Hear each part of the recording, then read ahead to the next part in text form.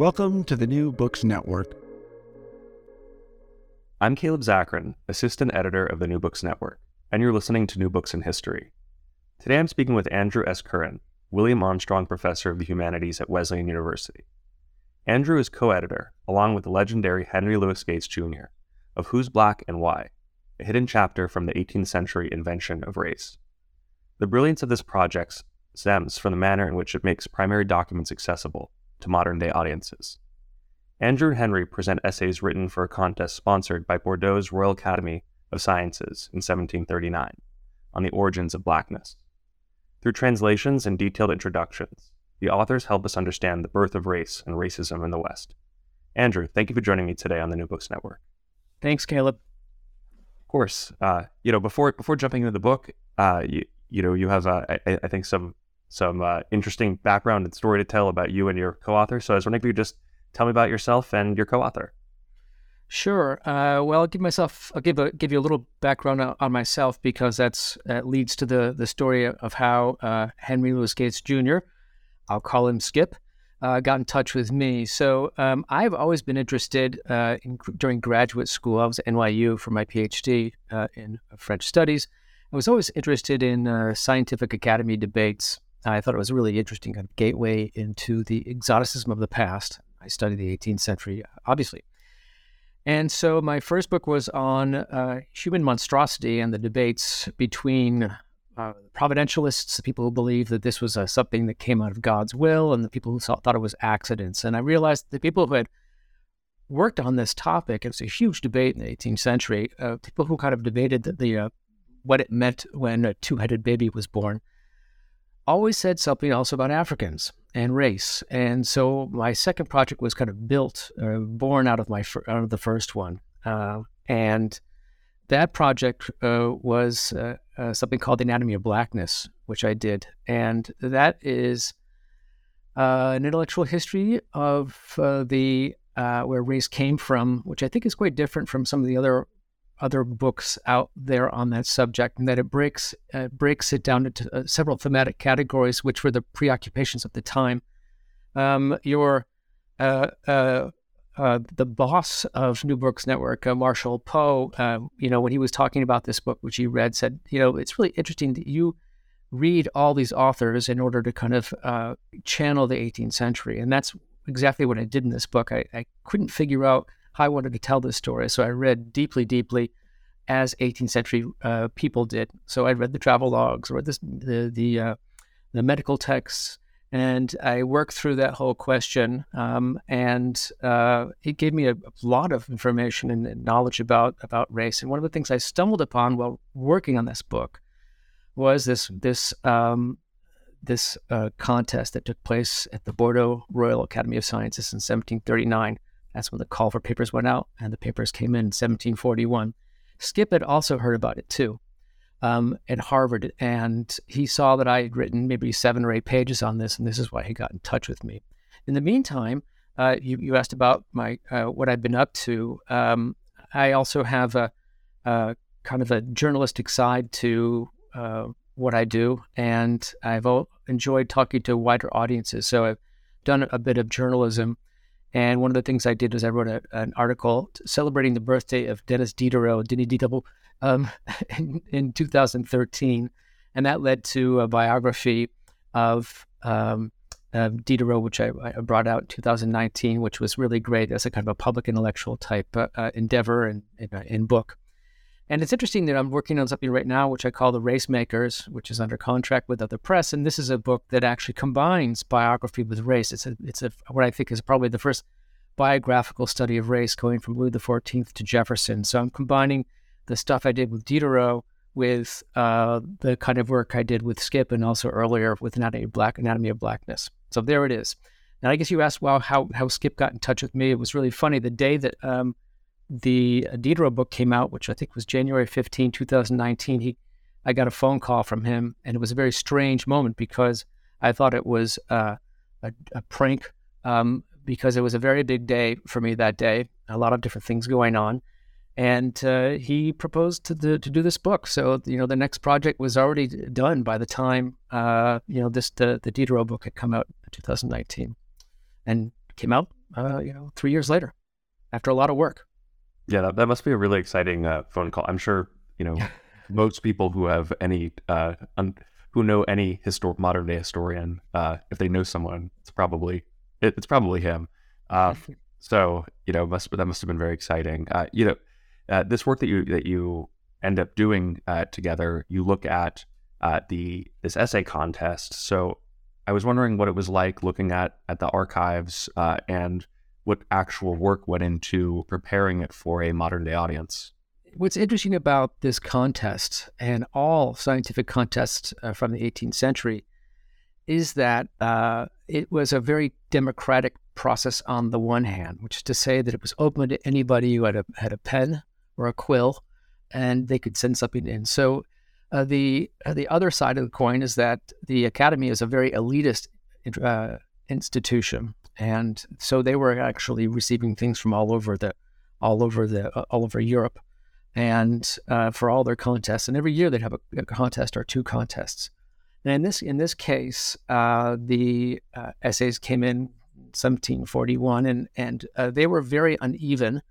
And it's actually very hard to get through some of them because the people wrote on both sides of the paper, and there's this bizarre cross-hatching thing that goes on. Very difficult to parse some of the manuscripts. And so, I had looked at these things and had gotten a general gist of them in 2011. And here we had professional translators who, worked on this, and, they came up with a typescript, and then we worked from that as well. One of the big debates we had about these things was, should we leave them? And again, I emphasize the fact these were amateurs in some cases. These were not, the kind of the great figureheads of the Enlightenment. And part of that is really interesting because you get to see what Joe Sixpack is thinking about this, on a daily basis. And then there's a huge cross-section of different kinds of explanations, which I suspect we'll get into a little bit later. But the question that Skip and I asked ourselves is, should we leave this in the language of the 18th century, which is sometimes tortuous syntax in Latin, written by people who are not great scholars of Latin? Should we leave it like that, or should we put it into more modern English? And I really wanted to put it in modern day English, and we did that, which makes it much more understandable, particularly since there's a huge critical apparatus that goes along with this thing. So you can actually read the thing, and it's actually quite legible and quite enjoyable and strange sometimes to see how these people were coming up with a variety of different explanations. So there's a lot of archival research and manuscript preparation.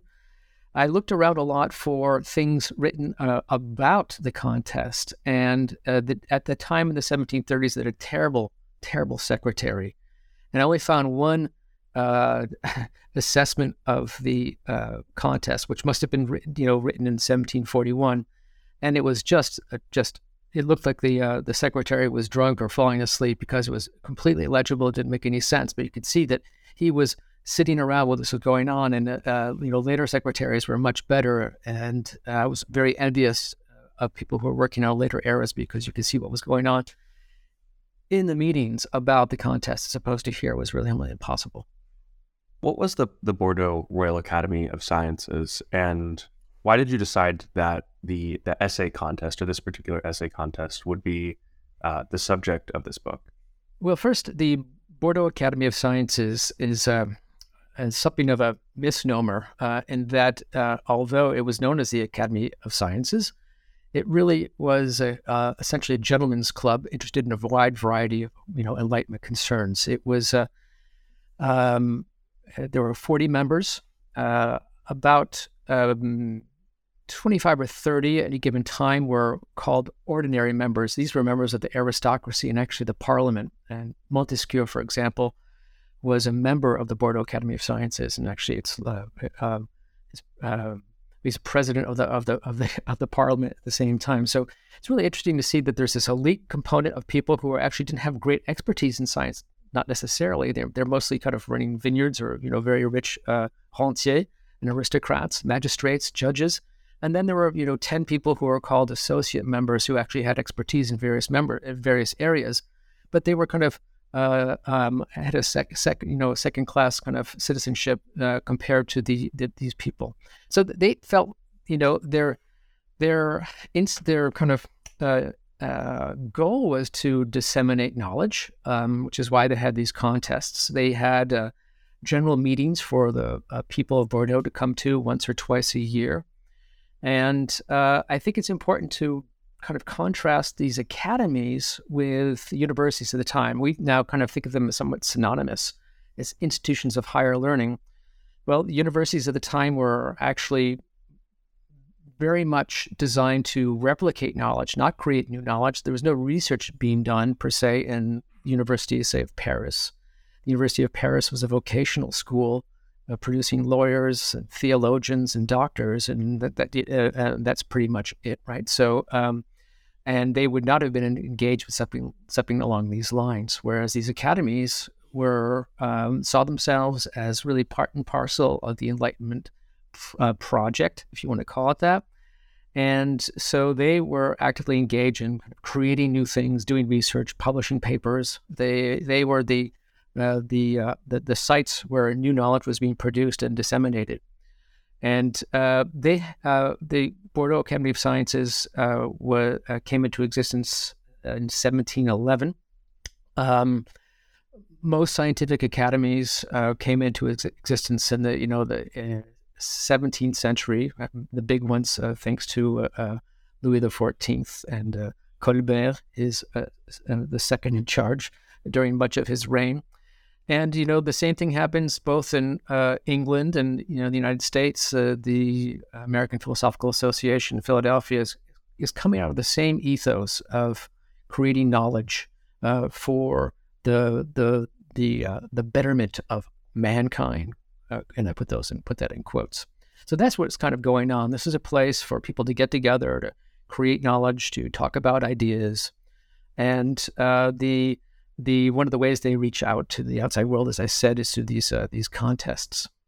What exactly was the question that they were asking? And on top of that, what were they actually after in asking this question? Yeah, so if you were to, look at the question itself, it would be, if I were to parse it, it would be, what is the source of black hair and skin, essentially? And the longer question is, what is the source of the degeneration of black skin and black hair? And so this seems to be a pretty kind of focused question, but it's a question that's linked to the larger preoccupation that had been going on for 2,500 years, and that's the source of black skin, which had been something that had amazed people who are non-Africans for a long time, from Herodotus on through into the 18th century. And so even before the Bordeaux Academy was founded, one of the people who had actually helped create the academy had given a paper right before it was founded in 1711, I think, on blackness. And clearly, this was a preoccupation for a number of people in the Bordeaux Academy. I can't prove it, but I suspect that Montesquieu was one of the driving forces behind this. In 1717, he gave a paper. We just have fragments of it. He gave a paper on the source of different intelligences in different climates. So already this idea that climate not only affected skin, but perhaps intelligence was in the air. There were a number of other much more physiological and proto-anthropological questions asked as contests in the 1720s and 30s. And then all of a sudden you get this question in 1739, which is much more focused on the question of blackness. And the question may seem kind of insignificant in and of itself, but what's really fascinating is this is a moment when science is claiming the right to determine kind of the conceptual status of a particular group of people. And this is significant in that the question of race, and by the way, the term doesn't really exist at this point, it's not in the question. The question of race was, and our human varieties, let's call them, was the purview or jurisdiction of the church, because the major explanations, the major kind of anthropological, in quotes, explanations for humankind were supplied by the Old Testament, not by these rogue anthropologists and naturalists. And of course, it's shifting at this point. And the Bordeaux Academy of Science, by publishing this call for papers, is really saying, this is now on us. We are going to decide. So you mentioned that, anyone could respond to the question and participate in the contest. But can you give us a sort of sense, a picture of who some of the respondents were, what they were like, and what they believed? Right. So what's interesting about these contests is that they were you'd submit your essay anonymously, and at the end of your essay, you put a little aphorism. Early to bed, early to rise makes a man healthy, wealthy, and wise. And then you'd send another envelope with that same aphorism and your address in it, and so that who the people were. And you wouldn't be judging the quality of the essay by looking at the names. I explain all this because we don't know who a lot of the people were, because probably that excellent secretary dumped most of the second letters. And I was able to find the names of several of them by cross-referencing various things. I looked around at obituaries, I did various Google searches on particular strange word combinations until I got a hit on a couple, and found out that one of them was a guy by the name of Pierre Barrère, which is Barrere, who was an anatomist who had been to Guyana, had done dissections on Africans while he was in Guyana, and wrote about it about 10 or 15 years later.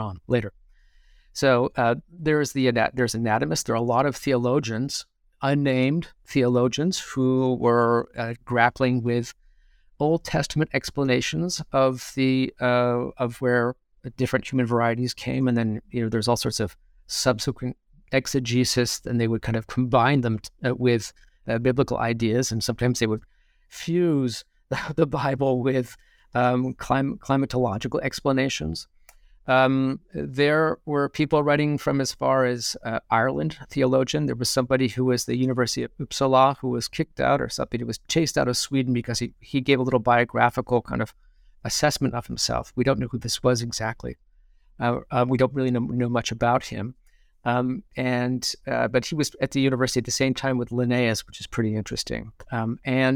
Also, there was a person, we don't know who it is, but who was claimed to have been the great-great-great-grandson of somebody who had been taken from Africa, who claimed that the climate was so powerful that he had become white over many generations because he was living in Germany.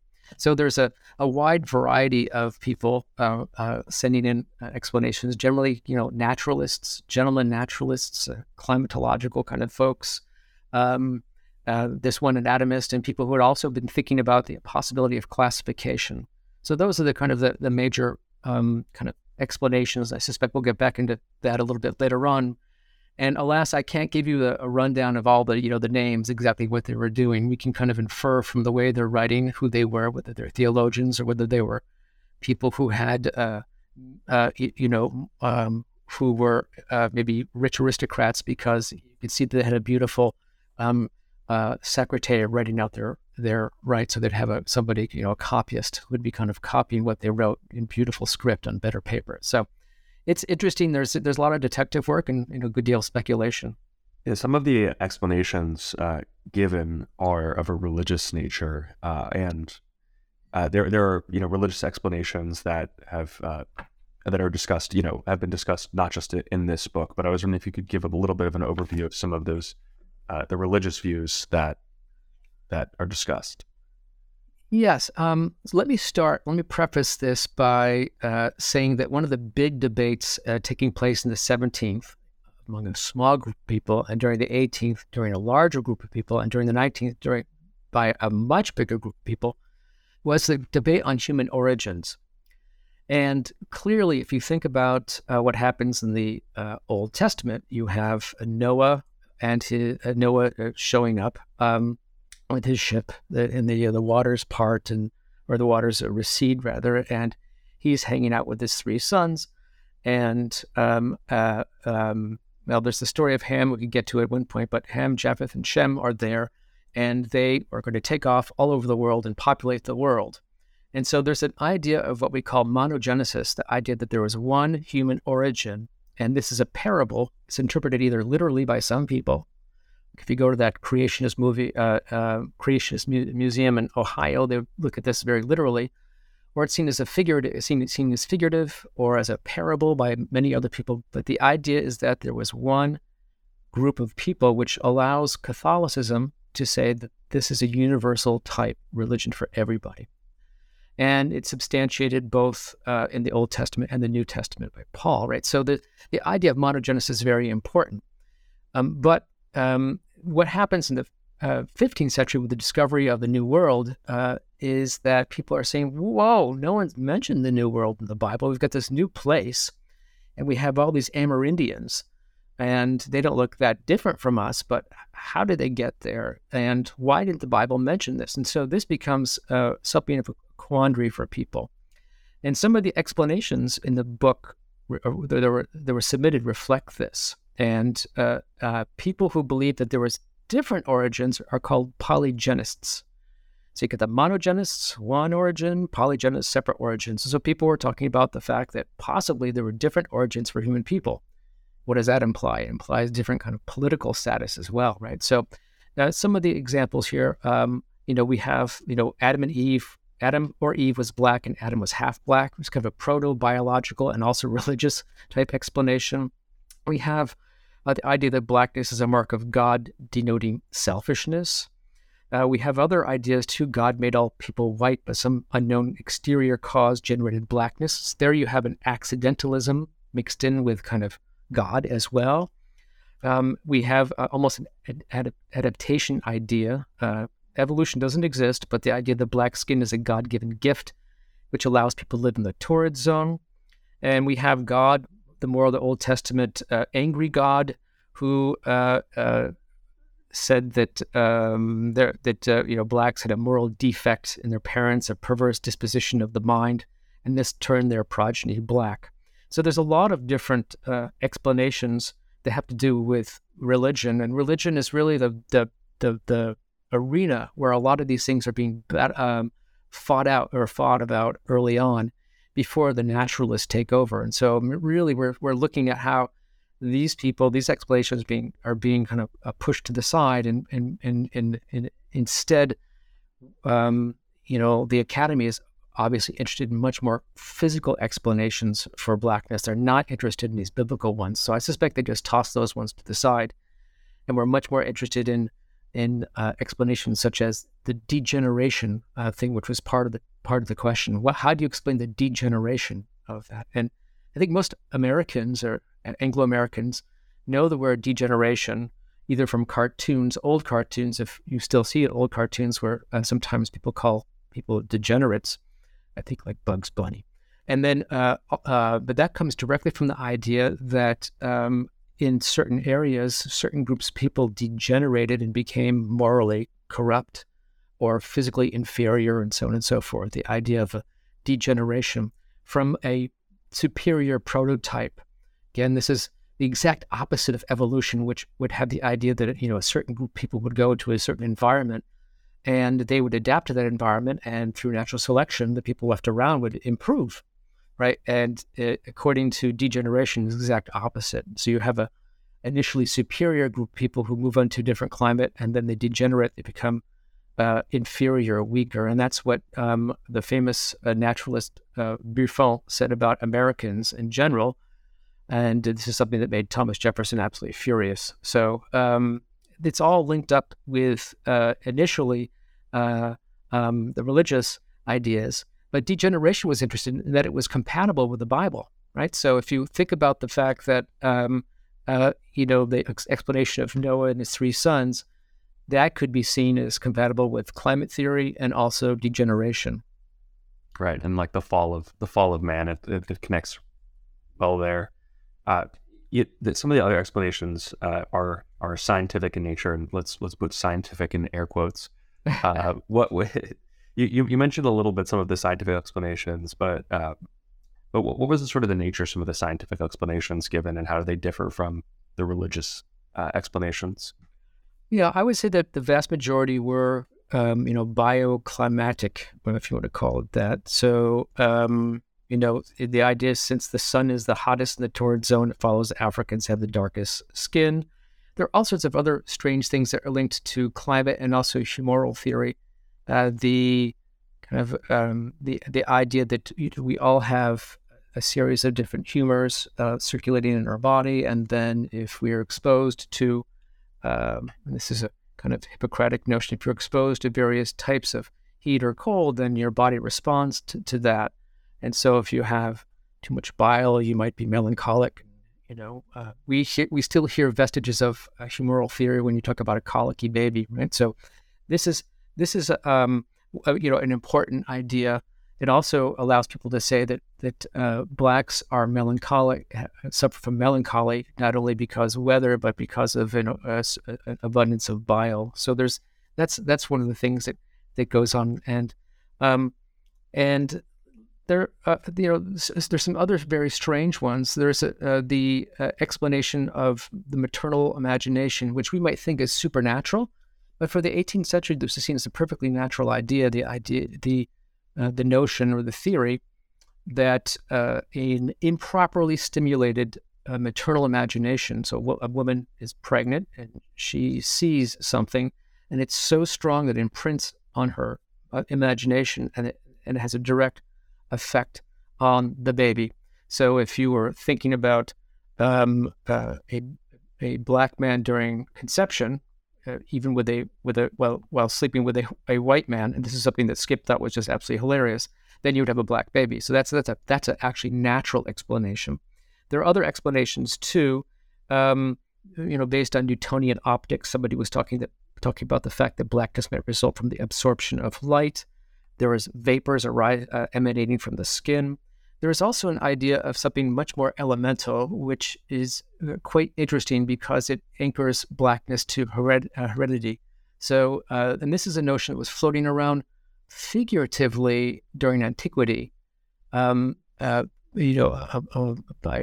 travelers such as Strabo, but in the 18th century, certain people said that Africans had darkened sperm, and that anatomical things we get back to in a second. The idea that darkened semen would actually be the source of blackness later on. So it had nothing to do with the climate. It was something that was physiological. It was inside. And again, we're seeing a debate among people who believed in natural explanations between the climatologists and the people who are thinking that something was on the inside. And this is really significant because it means that race is moving from something which is accidental on the outside to something that's inside. And that, I think, is one of the big things that happens during the 18th century and accelerates tremendously in subsequent decades. The idea that the heat and the torrid zone damaged the African bodies was really almost universally accepted by people, both among the anatomists and also the climate theorists.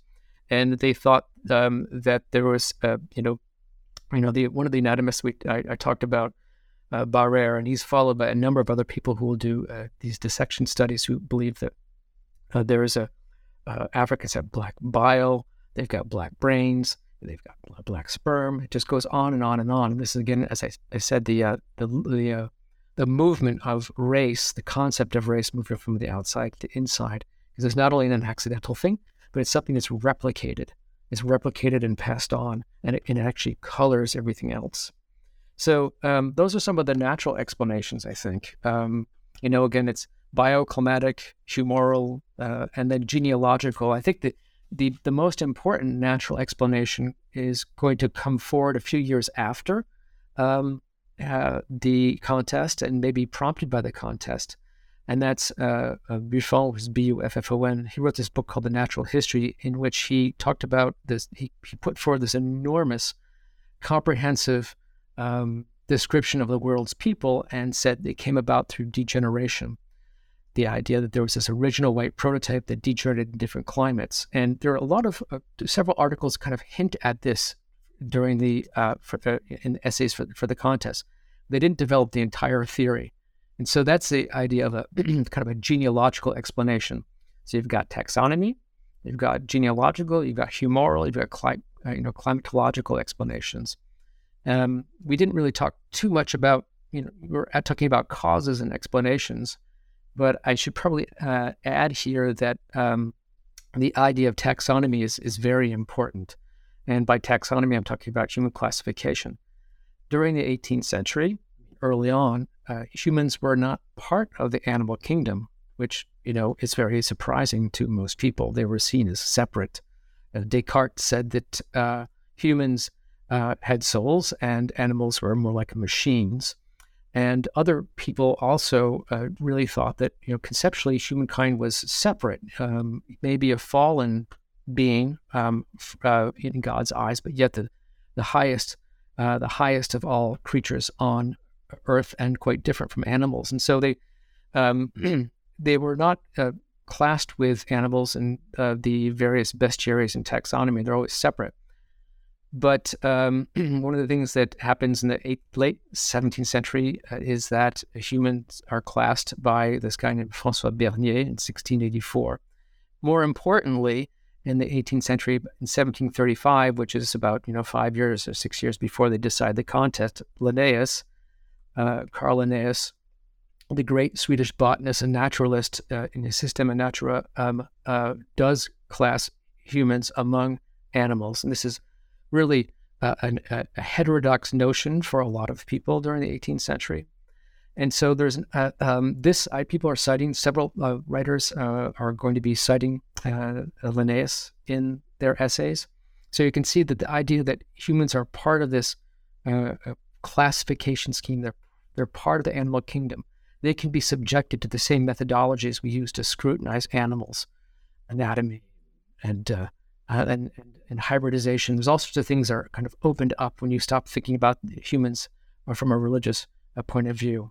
So those are the kind of a quick summary of the scientific things going on in these essays. This was really very interesting to juxtapose. And if you think of this as a core sample, as a focus group, you realize that there's, we talk about race as if it's moving in one direction. Well, there's an enormous discussion going on throughout most of the 18th century about what race is, if it even exists. Something interesting about the essay contest is that there was no winner chosen. And I was wondering if you could tell us why there was no winner. So I alluded to the meeting that was held at the Bordeaux Academy in, I think it was April or May 1741, which would have taken place in this beautiful a townhouse that was donated by one of the members to the Academy in 1739. So they're sitting around this big room, maybe not everybody, but, a select group of people who are vetting the manuscripts. They have the discussion and the secretary takes crappy notes. So I don't know exactly what happens there. But in a little snippet in a magazine article, somebody said that a journalist wrote that the Academy was not satisfied with the answers. So that may or may not be the case. It may be that the best answer was the one from the anatomist, which was really, very physiologically oriented, but it made no mention of anything that was compatible with the Bible. Now, I think they may have wanted something that was a little bit more, that would have made at least a nod to that. I don't know. They certainly did not want a polygenist explanation, which is why they put degeneration right in the title of the question. They wanted somebody to talk about how these people became so different because they were originally like us. That's really what the question was. So we don't know. What we do know from the guy who published, and the anatomist published his essay, several months later, is that he said he was encouraged to do so by several members of the Academy. So we don't know exactly what happened. But when we were looking for information about this, what would happen when someone, when a contest was a failure, is that in the 1720s, I believe, they decided that when they missed out, or when they didn't give money, they would take the money, invest it in the Company of the Indies, which was a international trading company linked to the slave trade, which is pretty interesting given the subject of the contest. Yeah, so my follow-up question then to the contest, because I mean, it's sort of implicit in the question about the degeneration of of races, it's obviously a racist question itself. But what was the sort of conception of racism? Were there different views on racism, and also just the link to slavery? That as slavery ongoing, Atlantic slave trade being the backdrop to this question being asked. Yeah. Let's first start with the relationship to race and slavery. First, the term race doesn't really exist. One can argue that the function of race already exists because clearly there's a certain group of people who are being subject to horrific treatment, have an entirely different political and conceptual status. But bizarrely enough, when people look back at what happens, say, in the 1710s, 1720s or so, the justification for slavery is not really based on, appearance or skin. It's based on the idea that Africans are giving up their physical freedom but getting eternal salvation. And that's kind of what, somebody would think about. Probably if they thought about slavery, they'd say, oh, well, that's really too bad. But this is what, Louis XIV said was good, and Louis XIII as well. So this was a justification that's kind of in the air.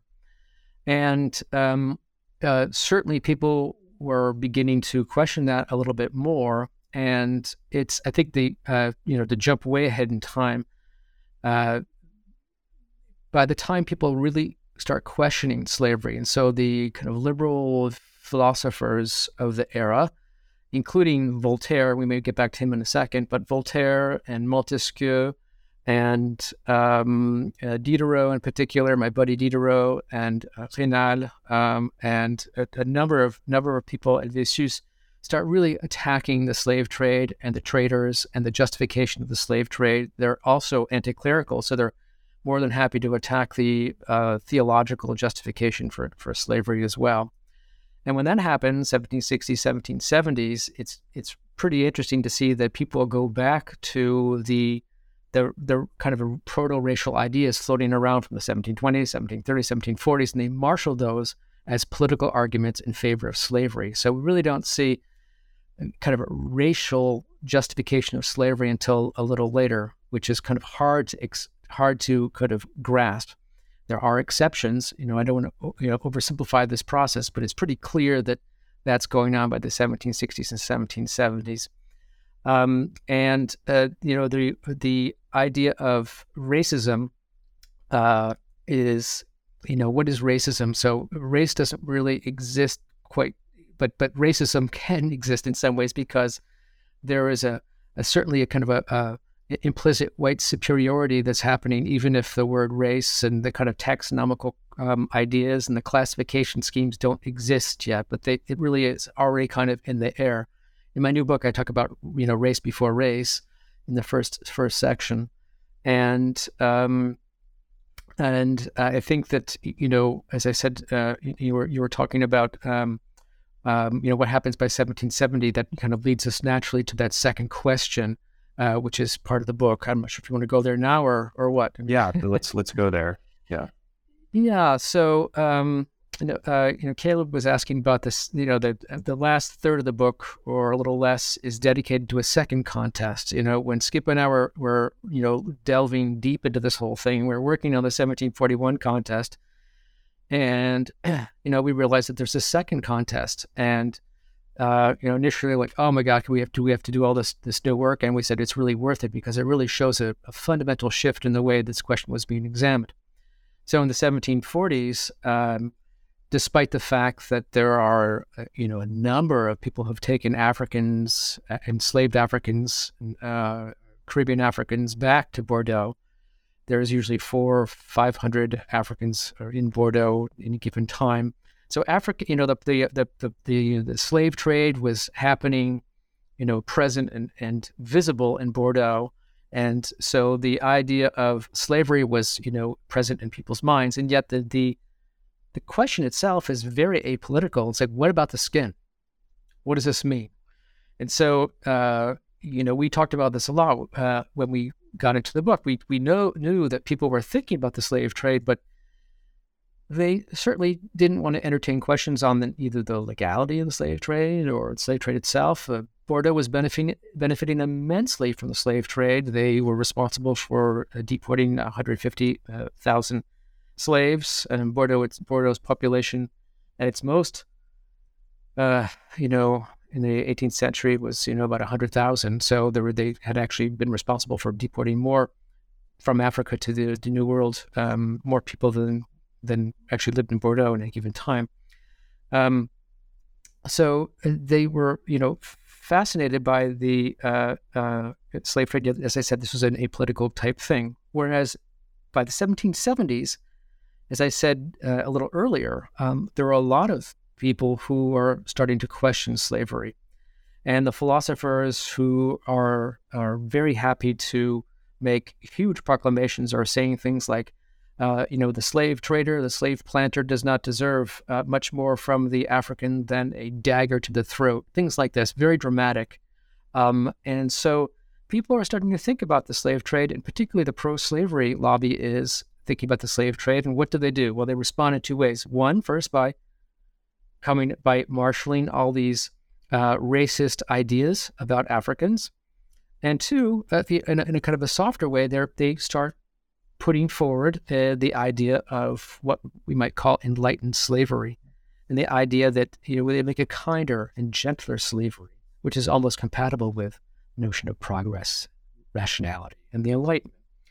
And so but in the 1770s, they pose this question, get their answers around in 1774, on how to improve the health of Africans during the Middle Passage. And this is obviously a very strange thing for us to look at right now. I mean, how do we improve the Middle Passage? This horrible experience where people are chained in the 'tween deck, the deck underneath the main deck, next to each other in their own filth, terrible disease, and so on and so forth. And so they were hoping to solicit a bunch of essays from doctors who would kind of come up with a new system which would be much more both economically interesting to the slave owners and also better for the planters and better for the Africans themselves. So you can see how this is a kind of a new era that is quite different from what was going on in the 1740s, where no one talked about that. One of the interesting things about, if you think about the Enlightenment and a time of classification and what Foucault called the nomination of the visible, the nomination du visible, the idea that you would show lots of things and there'd be catalogs, descriptions of things. And in the great encyclopedia of the 18th century, edited by Diderot and d'Alembert, there's no visual. There's 17 volumes of plates and illustrations of the various trades and tools of the time. It's just exhaustive inventory, but you don't see the technology of slavery in this. That's the one thing that's a huge ellipsis. And there's a lot of technology that went along with it, a lot of tools. And although slavery was discussed and even lambasted by certain people in the encyclopedia, that was a real absence. It was just not part of people's thinking. I think it was almost a question of good taste. One didn't talk about that. How can we think about the invention of race? What exactly is race, and what does it mean to say that it was an invention of the 18th century? The embryonic ideas of race they're floating around in European and Western thought since antiquity. There were these proto-biological ideas. There are ideas having to do with genealogy, which are being used and derived from the Bible. There are anatomical ideas, but these things are really kind of very diffuse for a long time, and they certainly didn't have the kind of conceptual coherence that they take on during the 18th century. So as I said, there are a lot of things there are a number of prerequisites for this to happen, and one is a secular interpretation of reality, the human species, animal kingdom, and so on and so forth. Once people are free to look and study the human species from an entirely secular point of view, they're going to be drawing very, very different conclusions. Another thing that's very important is the question of time, and that has something to do with nature itself. When the contest was announced in 1739, most people thought that the Earth was 5,000 739 years old. And that animals were fixed in time. And this creates a problem in that, it doesn't allow us to understand the fact that people have changed over time. So that's something that's going on. And as people free themselves during the 18th century from these kind of religious paradigms, you think like, well, maybe people have been around for, a million years or 2 billion years or 20 million years. And that allows people to think about what could happen to a particular species in a very, very different way. It allows for very kind of ambitious genealogical conceptions of the human species to take place. So, without that idea, you wouldn't have Buffon, and without Buffon, you don't have Darwin. So these are super important kind of shifts that are going on in the 18th century. And then, as I said, you have the idea that the animal kingdom and the human kingdom become one. It's just the, mammals, as Linnaeus would say. And this allows humans to be put into a classification scheme. And classification schemes provide, I think, the real infrastructure for what race becomes. In that they allow a lot of ideas that are floating around in anatomy and the genealogical stuff, climatological, and then they're projected right there. There's also something else that takes place that dovetails with the idea of time, and that's something called national character. So David Hume, Voltaire, Kant are all talking about national character, and this is something that is seen really as a real property associated with particular groups. That leads to, or it also overlaps with the idea of a statal theory, and that's the idea that humankind can be measured in various stages. There's a guy named William Robertson, who's a member of the Scottish Enlightenment, who talks about how Amerindians, and other people said this too, Amerindians were stuck in the primitive stage of hunter and gatherer. And we still hear about some of these things and that are vestigial kind of terms which come from this kind of idea that humans can be classed in different stages. So all these things are floating around and kind of invented or at least coalesced during the 18th century. And you have a lot of people who are going to start disseminating this idea. I think for, a lot of these ideas are floating around, but they're floating around in various places. People might be writing each other, from Uppsala to Amsterdam, but the general population wasn't getting hold of these ideas. Mass literacy also has a huge impact on racism, or the idea of race. As the idea pops up, it becomes incredibly interesting to a lot of people. The lure of this idea of being able to class and explain who you are as a group, as a race, or as a species. For some people would say they're a separate species from Africans, or Amerindians. So this is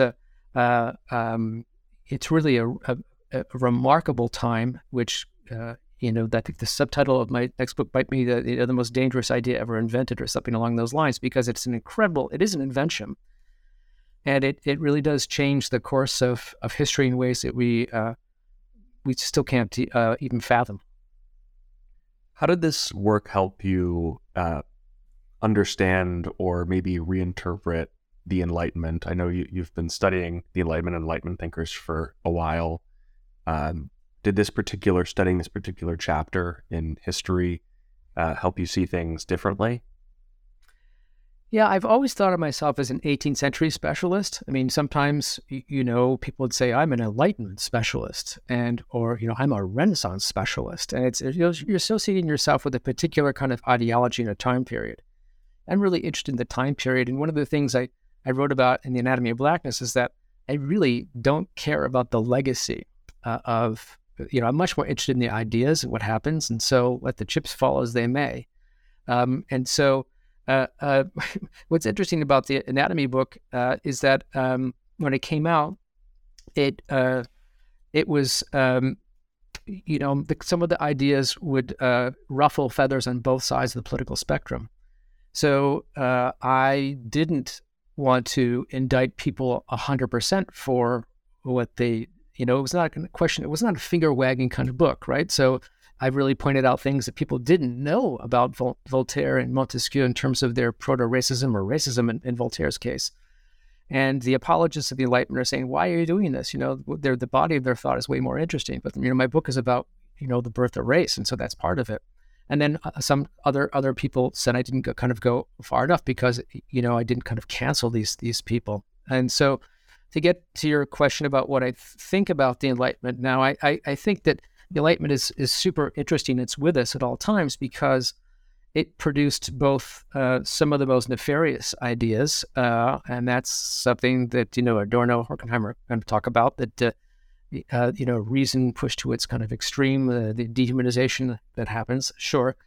And race and category and classification and so on and so forth are kind of really come into their own during the 18th century. But, a lot of in fact, most of the emancipatory kind of ideas of equity and also come from the Enlightenment time period. So I haven't, I think it's fascinating to actually grapple with both of those things. I mean, Thomas Jefferson is a perfect example of that, in that he embodies the kind of the worst and the best of the time period, both in terms of like who he was, how he lived his life, and also his more theoretical writings about the anti-slavery component of what he was doing is really fascinating too, and the emancipatory side and the universalism. So the irony of the Enlightenment is that I think the Enlightenment ideology is that it ultimately reached people for whom it was not intended. So the Enlightenment was conceived of by white men, for white men, maybe a certain kind of social milieu, so on and so forth. But it took off like a virus, and it's still with us. The more emancipatory kind of ideas are part and parcel of DEI, so it's everywhere. Yeah, that's I think that's a fascinating answer, and I think a lot to think about. Answer about just people will be debating the legacy of the Enlightenment until humans die off of it. My final question pertains to the reception of this book. That as a scholarly work, typically scholarly works they don't necessarily break through. Though this book has definitely been getting a lot more attention from just your run of the mill reader. So I was wondering, what the reception has been like, and if there's anything that has been sort of really interesting about how people have responded to this work. Yes, it has. And this is, thanks to Skip Gates. We've done a number of kind of bigger venues about the book, and we've talked to a lot of different people about the book, and it's been incredibly rewarding. In terms of kind of the basic questions, positionality. I'm a white guy, Black. We talk about this a lot for the audiences. Skip often he deconstructs race in a lot of ways too. And when people asked about what's it like to work with a white guy, he looked at my face and said, "Look, Andy's not white. He's red. Look at his face." So he's always joking about this. He loves to kind of play with these notions, even though he takes it all extremely seriously as a scholar. So the reception has been great, and it's been fascinating to talk about this, both we did something for the New York Times, the New York Review of Books, and so to bring the idea of the invention of race to a larger public that just doesn't know about it. I'm not sure why people don't know about it. I think it's one of the great untold stories. It's fascinating. It's very complex. But it would help us to figure out who we are today if you knew where this came from. I think most people assume that race was cooked up sometime as a justification for the plantation economies of the New World, and which is certainly a huge part of it. Don't get me wrong, but the bizarre contexts of scientific academies, legal texts. Discussions going on in taverns, and the curious debates among religious parties and stuff. This was the cauldron within which this whole thing kind of came together. It's a huge soup, and it is really fascinating. It does explain a lot of things. Explains a lot of the the terrible racist ideas that are still with us. If you think about, as statal theory, physiological things, it's all part and parcel of the alt-right kind of racist ideology. When I wrote an article for Time magazine about a lot of things like this, it was very short. It was an op-ed, 1,000 words, and they had to turn the comments off because there were 700 comments immediately, and a lot of them were horrifically racist. I couldn't believe it, and they were actually trotting out a lot of the ideas we find in the book. I mean, it's really astonishing that these ideas are still out there. The same ideas were cooked up in scientific academies and otherwhere. In 1740, they're out there still. They have a long, long history it doesn't just come out of the American South. Well, Andrew, thank you so much for being a guest on the New Books Network. I think a lot of people would get a lot from the book, and I think you're right. I think that there is a lot of the arguments that are made in this book are similar to some of the alt-right, far-right views or explanations that get used. So I think that this book definitely is ammo in the fight against those racist views. So.